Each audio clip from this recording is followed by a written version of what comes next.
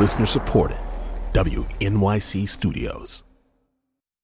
Hey, it's Latif from Radiolab. Our goal with each episode is to make you think, how did I live this long and not know that?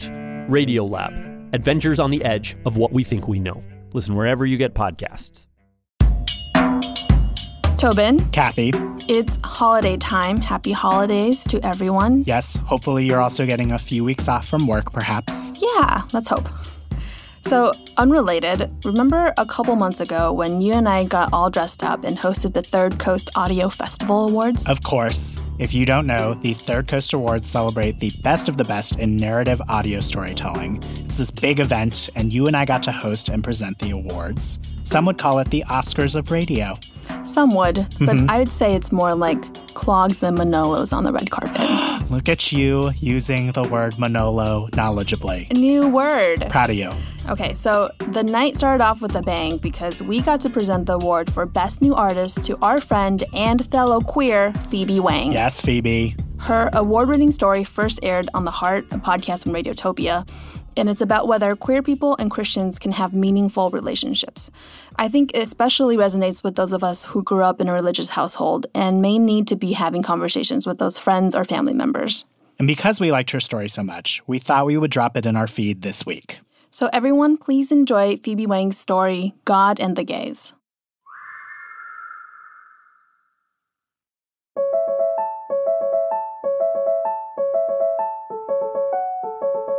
When I was 12, I had a sexy dream about Jessica Simpson. This came as a surprise for two reasons. One, I was a long-standing fan of Ashlee Simpson, the chronically underrated younger sister.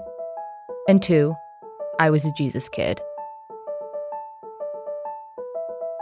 When I was growing up, my parents ran Christian church services out of my dining room.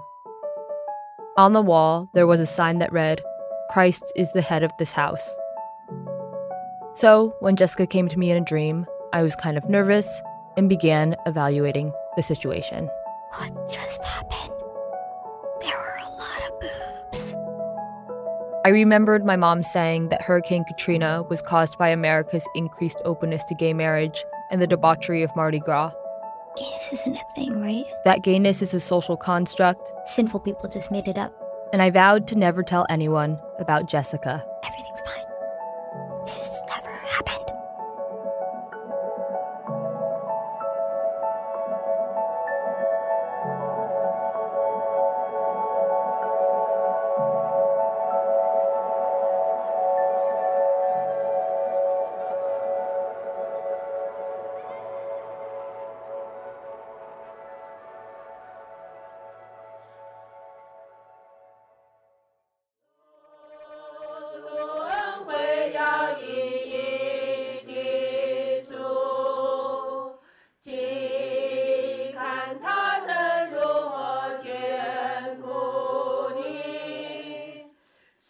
The next few years, I didn't think about gayness except in the context of banning it. When we were in high school, my sister would share New York Times articles on the most recent gay marriage bills. In response, my mom, sister, and I would meet in my parents' bedroom and kneel in a circle. We'd pray for God to uphold the sanctity of marriage in America, which of course was a nation founded on Christian principles. The house would be quiet except for distant screams of WWE stars being hit over the head with folding chairs. My dad was a big fan.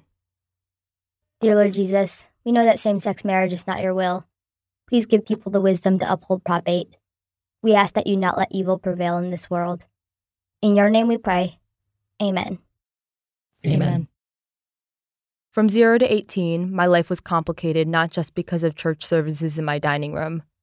My family was a total shit show, with my dad terrorizing the family and my mom as a passive accomplice. 7, 6, 5, 4, 3, 2, 1. College felt like total freedom. I'd been counting down the years to college since I was in 5th grade. When my parents dropped me off at college, my mom cried when she and my dad said goodbye. When she tried hugging me for one of the first times in my life, I gave her an awkward pat on the back. My sophomore year, I quit going home. Eventually, I cut off my family completely. It's my junior year of college in Philadelphia. Big Al, my roommate, is at my bedroom door. Big Al is not so big. She's little, just like me. I met Big Al at a campus Bible study my freshman year. When I fall asleep studying, Big Al pulls out textbooks from underneath my head, tucks me in, and turns out the light. Sometimes she slides little drawings and Bible verses underneath my door, so I'll find them in the morning. Big Al and other Christians I've met at college have become my new family. Hey. Hey. Big Al sticks her head in my room. She has a worried look on her face. Did Molly tell you she's gay? Yeah, she did. What do we do? I give her a sad look. I'm not really sure what to do. It feels like Molly's hurtling down a track to hell with no brakes on the train, and there's nothing Big Al or I or anyone can do to stop her and her gayness. A week later, Molly chops off her hair, I assume as some sort of gay statement. What a shame, I think. A few months later, I'm Tinder swiping on dudes. Are you a pair of glasses? What? 'Cause I want you to sit on my face. Out of curiosity and disgust for men, I switch my settings to men and women, which quickly becomes just women. My encounter with Jessica, a version to boys, how I loved Sophia Bush and Hillary Burton so much on One Tree Hill. The signs were there. Surprise! I'm gay. When I came out, reactions were split. My friend Sam, a tatted chef on my cycling team, was entirely unfazed. Oh, yeah, I've always known that. You wear Clarks. Those are lesbian boots. Other friends, mostly Christians, were caught by surprise, sort of like they'd been duped into being a gay person's friend. This transition from homophobic to baby gay was pretty confusing. I felt more complete than I'd ever felt before, like I found this missing part of myself. But I also felt ashamed of things I used to believe. We ask that you not let evil prevail in this world. I imagined what people were saying. Did Phoebe tell you she's gay? Yeah, she did. What do we do? I don't know. Oh, Phoebes. Poor Phoebe. She's going to hell. What a shame. I knew people were talking because I'd seen it happen with Molly and I had been part of it. Slowly but surely, I backed away from my Christian friends, and they backed away from me. It felt like losing my family all over again.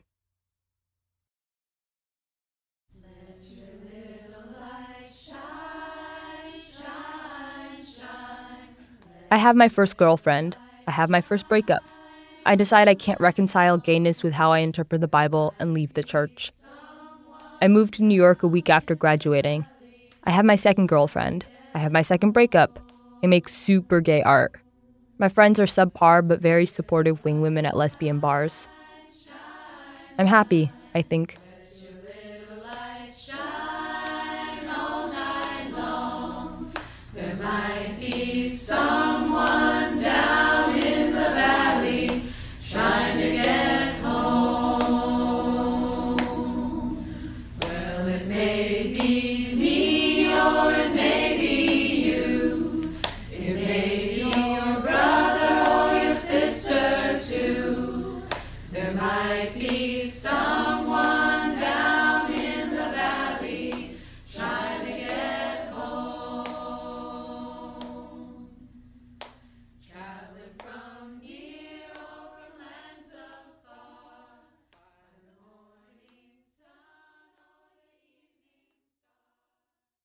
June 2016.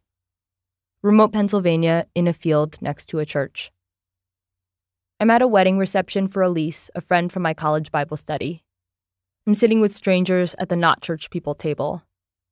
My Christian friends are seated together at a long table on the other side of the tent. I watch from afar as they pose for group photos. I haven't seen them in over a year, and they sort of feel like strangers too. My queer friend Jordan is also at the wedding, and we need a break. We walk to a nearby graveyard and plant our asses in the dirt behind some old headstones.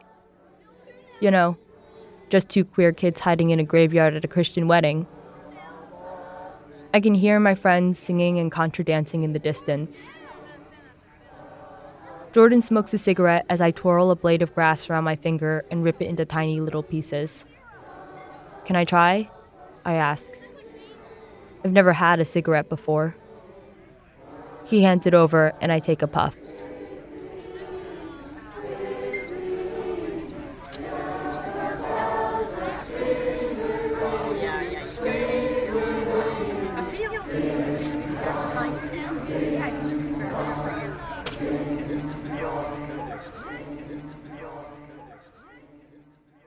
December. It's Saturday, and I'm doing what New Yorkers do on Saturdays. I'm eating vegan brunch with a friend who I've tried to hang out with but have not seen in a year due to scheduling conflicts. I met Bria at a Jesus conference a few years ago. I've forgotten what it's like to be around someone who thinks gayness is not okay, and I wonder if we'll talk about it. We do not talk about it, but I'm sick of pretending everything's fine because it's not, so I bring it up. So you still don't think being gay is okay? Bria's face goes pale. No, she says finally. Have you read the Eve Tushnet book? Eve Tushnet is a Catholic lesbian who wrote a book about choosing to be celibate. Christians love this book. Eve believes that God made some people straight and some people gay, but that it's not okay to act on your gay feelings and have sex. I haven't read it, I say. After brunch, Bria walks me to the subway. I don't know how to be your friend, I blurt out.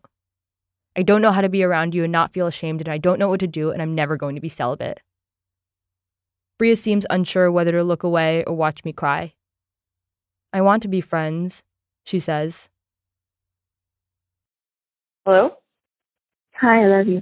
Hi, I love you too. All right. It's February, and I'm on the phone with my girlfriend, Kara. She's pretty worried about me.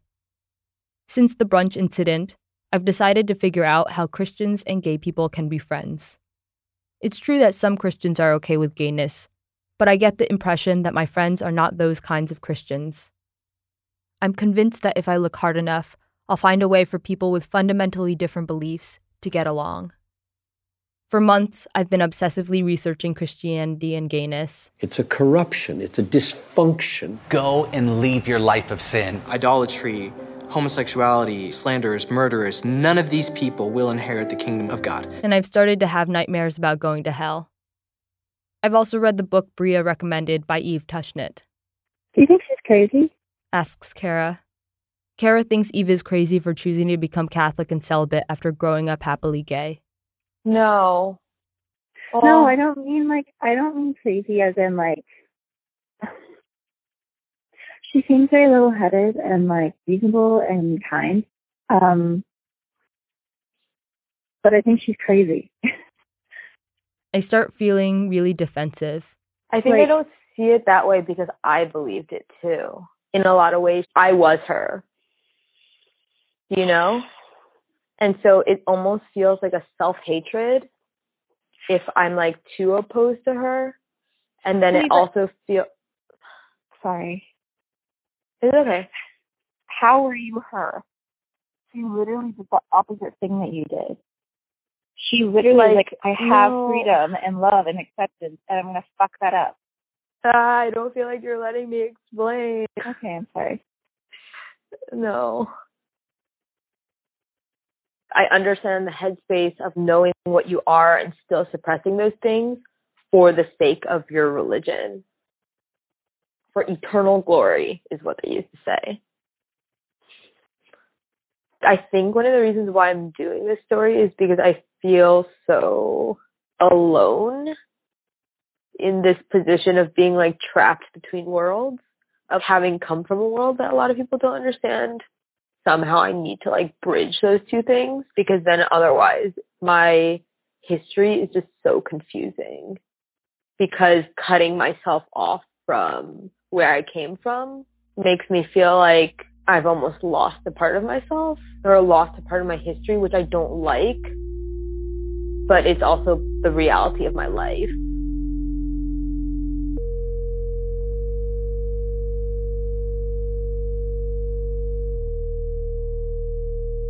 My therapist thinks I hold on to things I haven't processed. Have you grieved the loss of your friends? She asks. I have not grieved because I'm not sure if I've lost them. Did we stop talking because I'm gay? Are we still friends? I realize that no amount of internet research will answer these questions for me. I have to do the one thing I've been avoiding and just talk to my Christian friends. I imagine myself making them understand why they should accept gay people. That they'll realize how much they hurt me and change their minds. That this was all a big misunderstanding, and that actually they'd be super happy to attend my future lesbian wedding.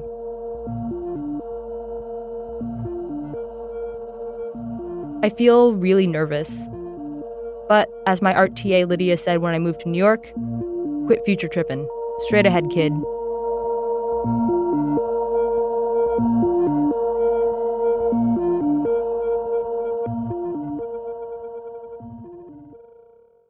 Coming up, Phoebe works up the courage to confront her Christian friends. Nancy will be right back. When you see actor Danielle Brooks on the red carpet at the Oscars, she will be in full glamour and in grief. I've been with Sophia for so long, and I just know, after the Oscars, that chapter is really done, and that saddens me. I'm Kai Wright. A star of The Color Purple honors the role that shaped her career. Next time on Notes from America. Listen wherever you get your podcasts. We're back with Phoebe Wang's story, God and the Gays. Here's Phoebe. DC. Hey. Philly. Thank you so much. Please enjoy your evening. San Francisco. Damn weed eater. Huh. Indianapolis. Minneapolis. Phoebe, can you hear me? Back to Philly. Oh, this is beautiful. You're a real life person. Thanks. In some ways, it sort of feels like a family reunion. Hey. It's so good to see you. Hello, so good to see you again. I don't know why you're carrying a microphone around, but it's really good to see you. My friends tell me first and foremost that they love me. I love you, I care about you, but I really love you, but I love you, but we also don't think that this is the way that God intended sexual relationships to be.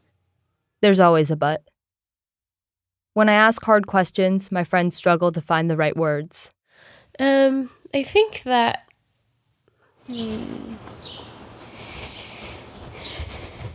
I guess I think they're scared to hurt me, or just scared of looking bad. Maybe both. I want you to be happy, but yeah, how do I put this? I feel pretty frustrated. I don't know exactly what I'm looking for, but I know I won't find it with diplomatic bullshit answers. I start digging deeper. I think that it's not what God designed. And deeper. If you're gay, that's a choice. And deeper. Almost egging people on because I need to hear the hurtful things that I've imagined them thinking but can't confirm unless they say it out loud to me. Everyone is broken or sinful in some way. Do you think gay people should be celibate?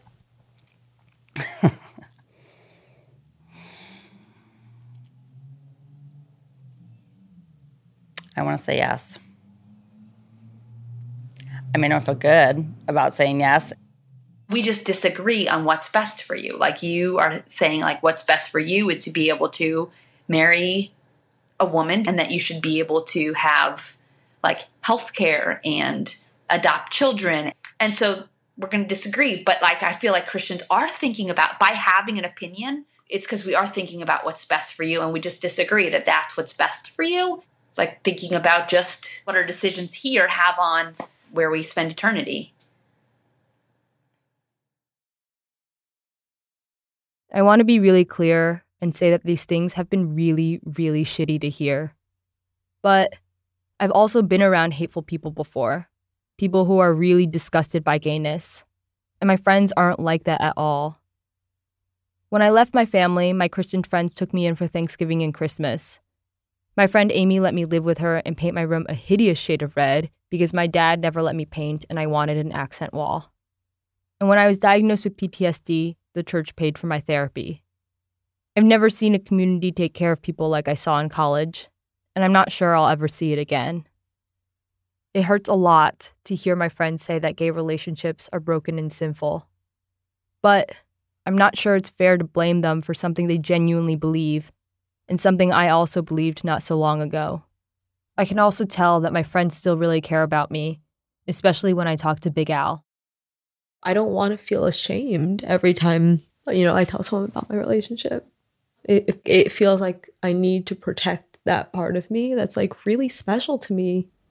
How can I be friends with someone if such a significant part of my life, I don't even want to share it with them? Yeah, I hear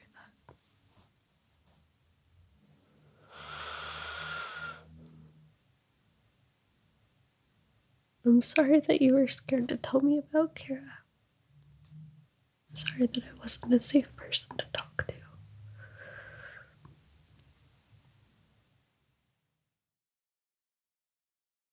Okay. All right. You good? Yeah. Thanks, Megs. Of course. I'm so happy to see you. And Yeah. Same. Thanks for talking. And that's fine.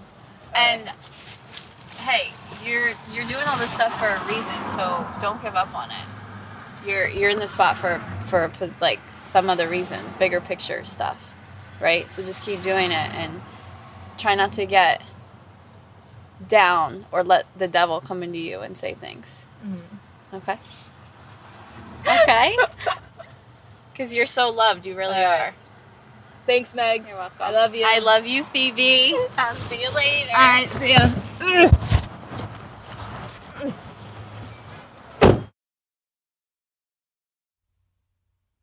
There's one more person I want to interview. Who I am and where we are? Yeah, my name's John, and we are in a church. John was my college pastor. He's got pale skin, blue eyes, and bright red hair. Up close, I noticed that even his eyelashes are red and have this whitish glow when the light hits them. 2 years ago when I came out, I asked John how I could reconcile being gay with being a Christian. Today, I ask him to remind me of his position on the issue. I think pastorally, I'm more interested in walking with you, in loving you. But if you are asking me what the church says about this, the church would say a woman should not have sex with another woman. I would say then that it becomes an offering of self to God as part of our discipleship, where we don't have sex with who we're attracted to, or at all. I wonder sometimes, Phoebe, and I think I have to say, am I wrong? Am I wrong on this point? I look at this cost of following Jesus, and I say, this is a great cost. This is a huge cost to our gay brothers and sisters in Christ. But there are others in the world paying great costs as well. The difficulty of it has not given me reason to change my opinion. I'm so mad that I'm hearing this from someone who has fallen in love, had sex, and then made a baby. That he could suggest that I give up falling in love, having sex, and making a baby. All I've ever wanted is to have my own family. Are you serious? Do you want to be celibate? Why don't you give up your sex life and make an offering to God? I feel bad almost saying this, but like, it's hard to hear from a straight married parent. Yeah.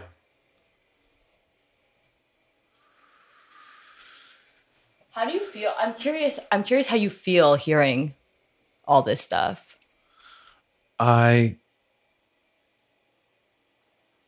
Love always bears reality as it is. I think I don't believe I have hatred for gays and lesbians. I don't. But the conversation, I feel it in my gut. What is that feeling in my gut? Is it fear? Yeah, it's fear. Then what is that? Do you want to just call it homophobia? I don't know that it's entirely different from it.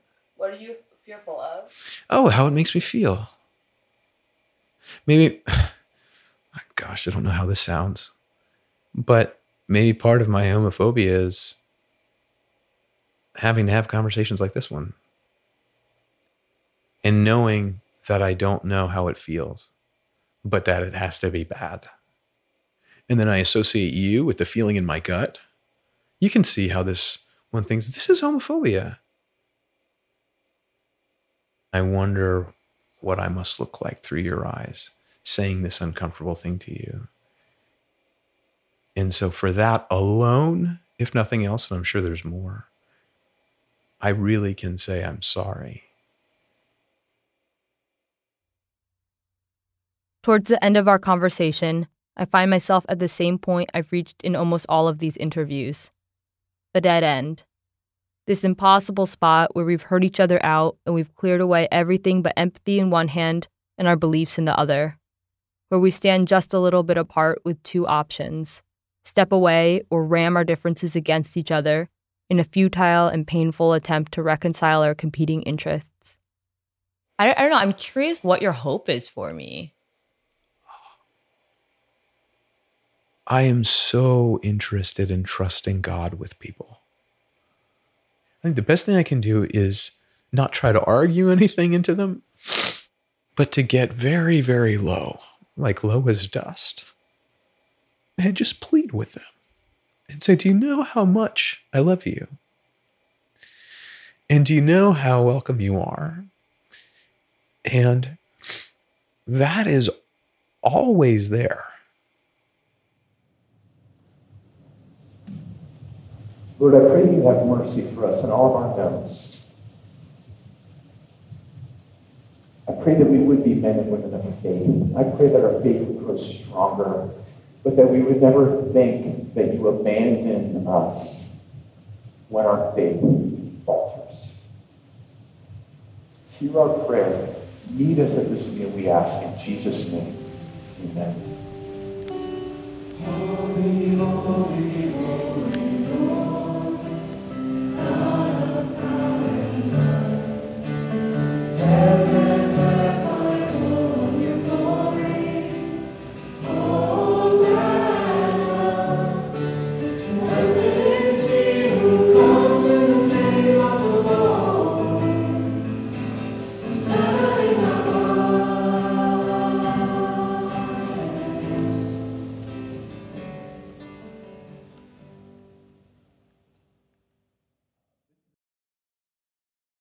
I think maybe I've been trying to answer the wrong question this whole time. Maybe the question isn't, can we stay friends, but whether the cost of loving each other is worth it. I've realized that whether it's between Christians or gay people and Christians or gay people and gay people, there's just a cost to loving each other. I've been thinking about the cost for me, whether being friends with people who I feel shame around, people who are homophobic, is worth it. And then I wonder about the cost for them, whether it'd be so hard for my Christian friends to just accept who I want to love and F.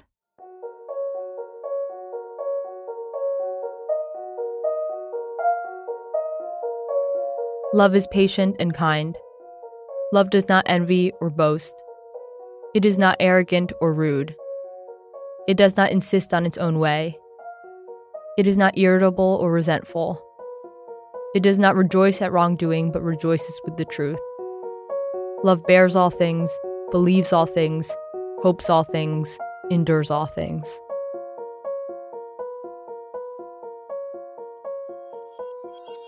It's 2 a.m. I'm at a gay bar sipping a whiskey ginger. I'm watching a drag show because I have been stood up and I intend to redeem the night. The queen is Pixie Aventura. She's wearing a rainbow halter-top dress with a little triangle of cloth hanging between her legs. Pixie looks straight down the aisle towards me at the back of the room. Her eyes lock with mine, which peer through the crowd of sweaty, drunk men. She's singing I'm a Survivor. People wave dollars in the air. Pixie collects them as she sings and sashays up and down the aisle. It kind of reminds me of church, except with more sequins and gay people. I wave $1 for Pixie, but she doesn't see me. The guy next to me gives me an encouraging smile. He gestures at me to try again, to wave my dollar a little higher. This time, she sees me. She reaches her hand out, takes the dollar, and sachets away.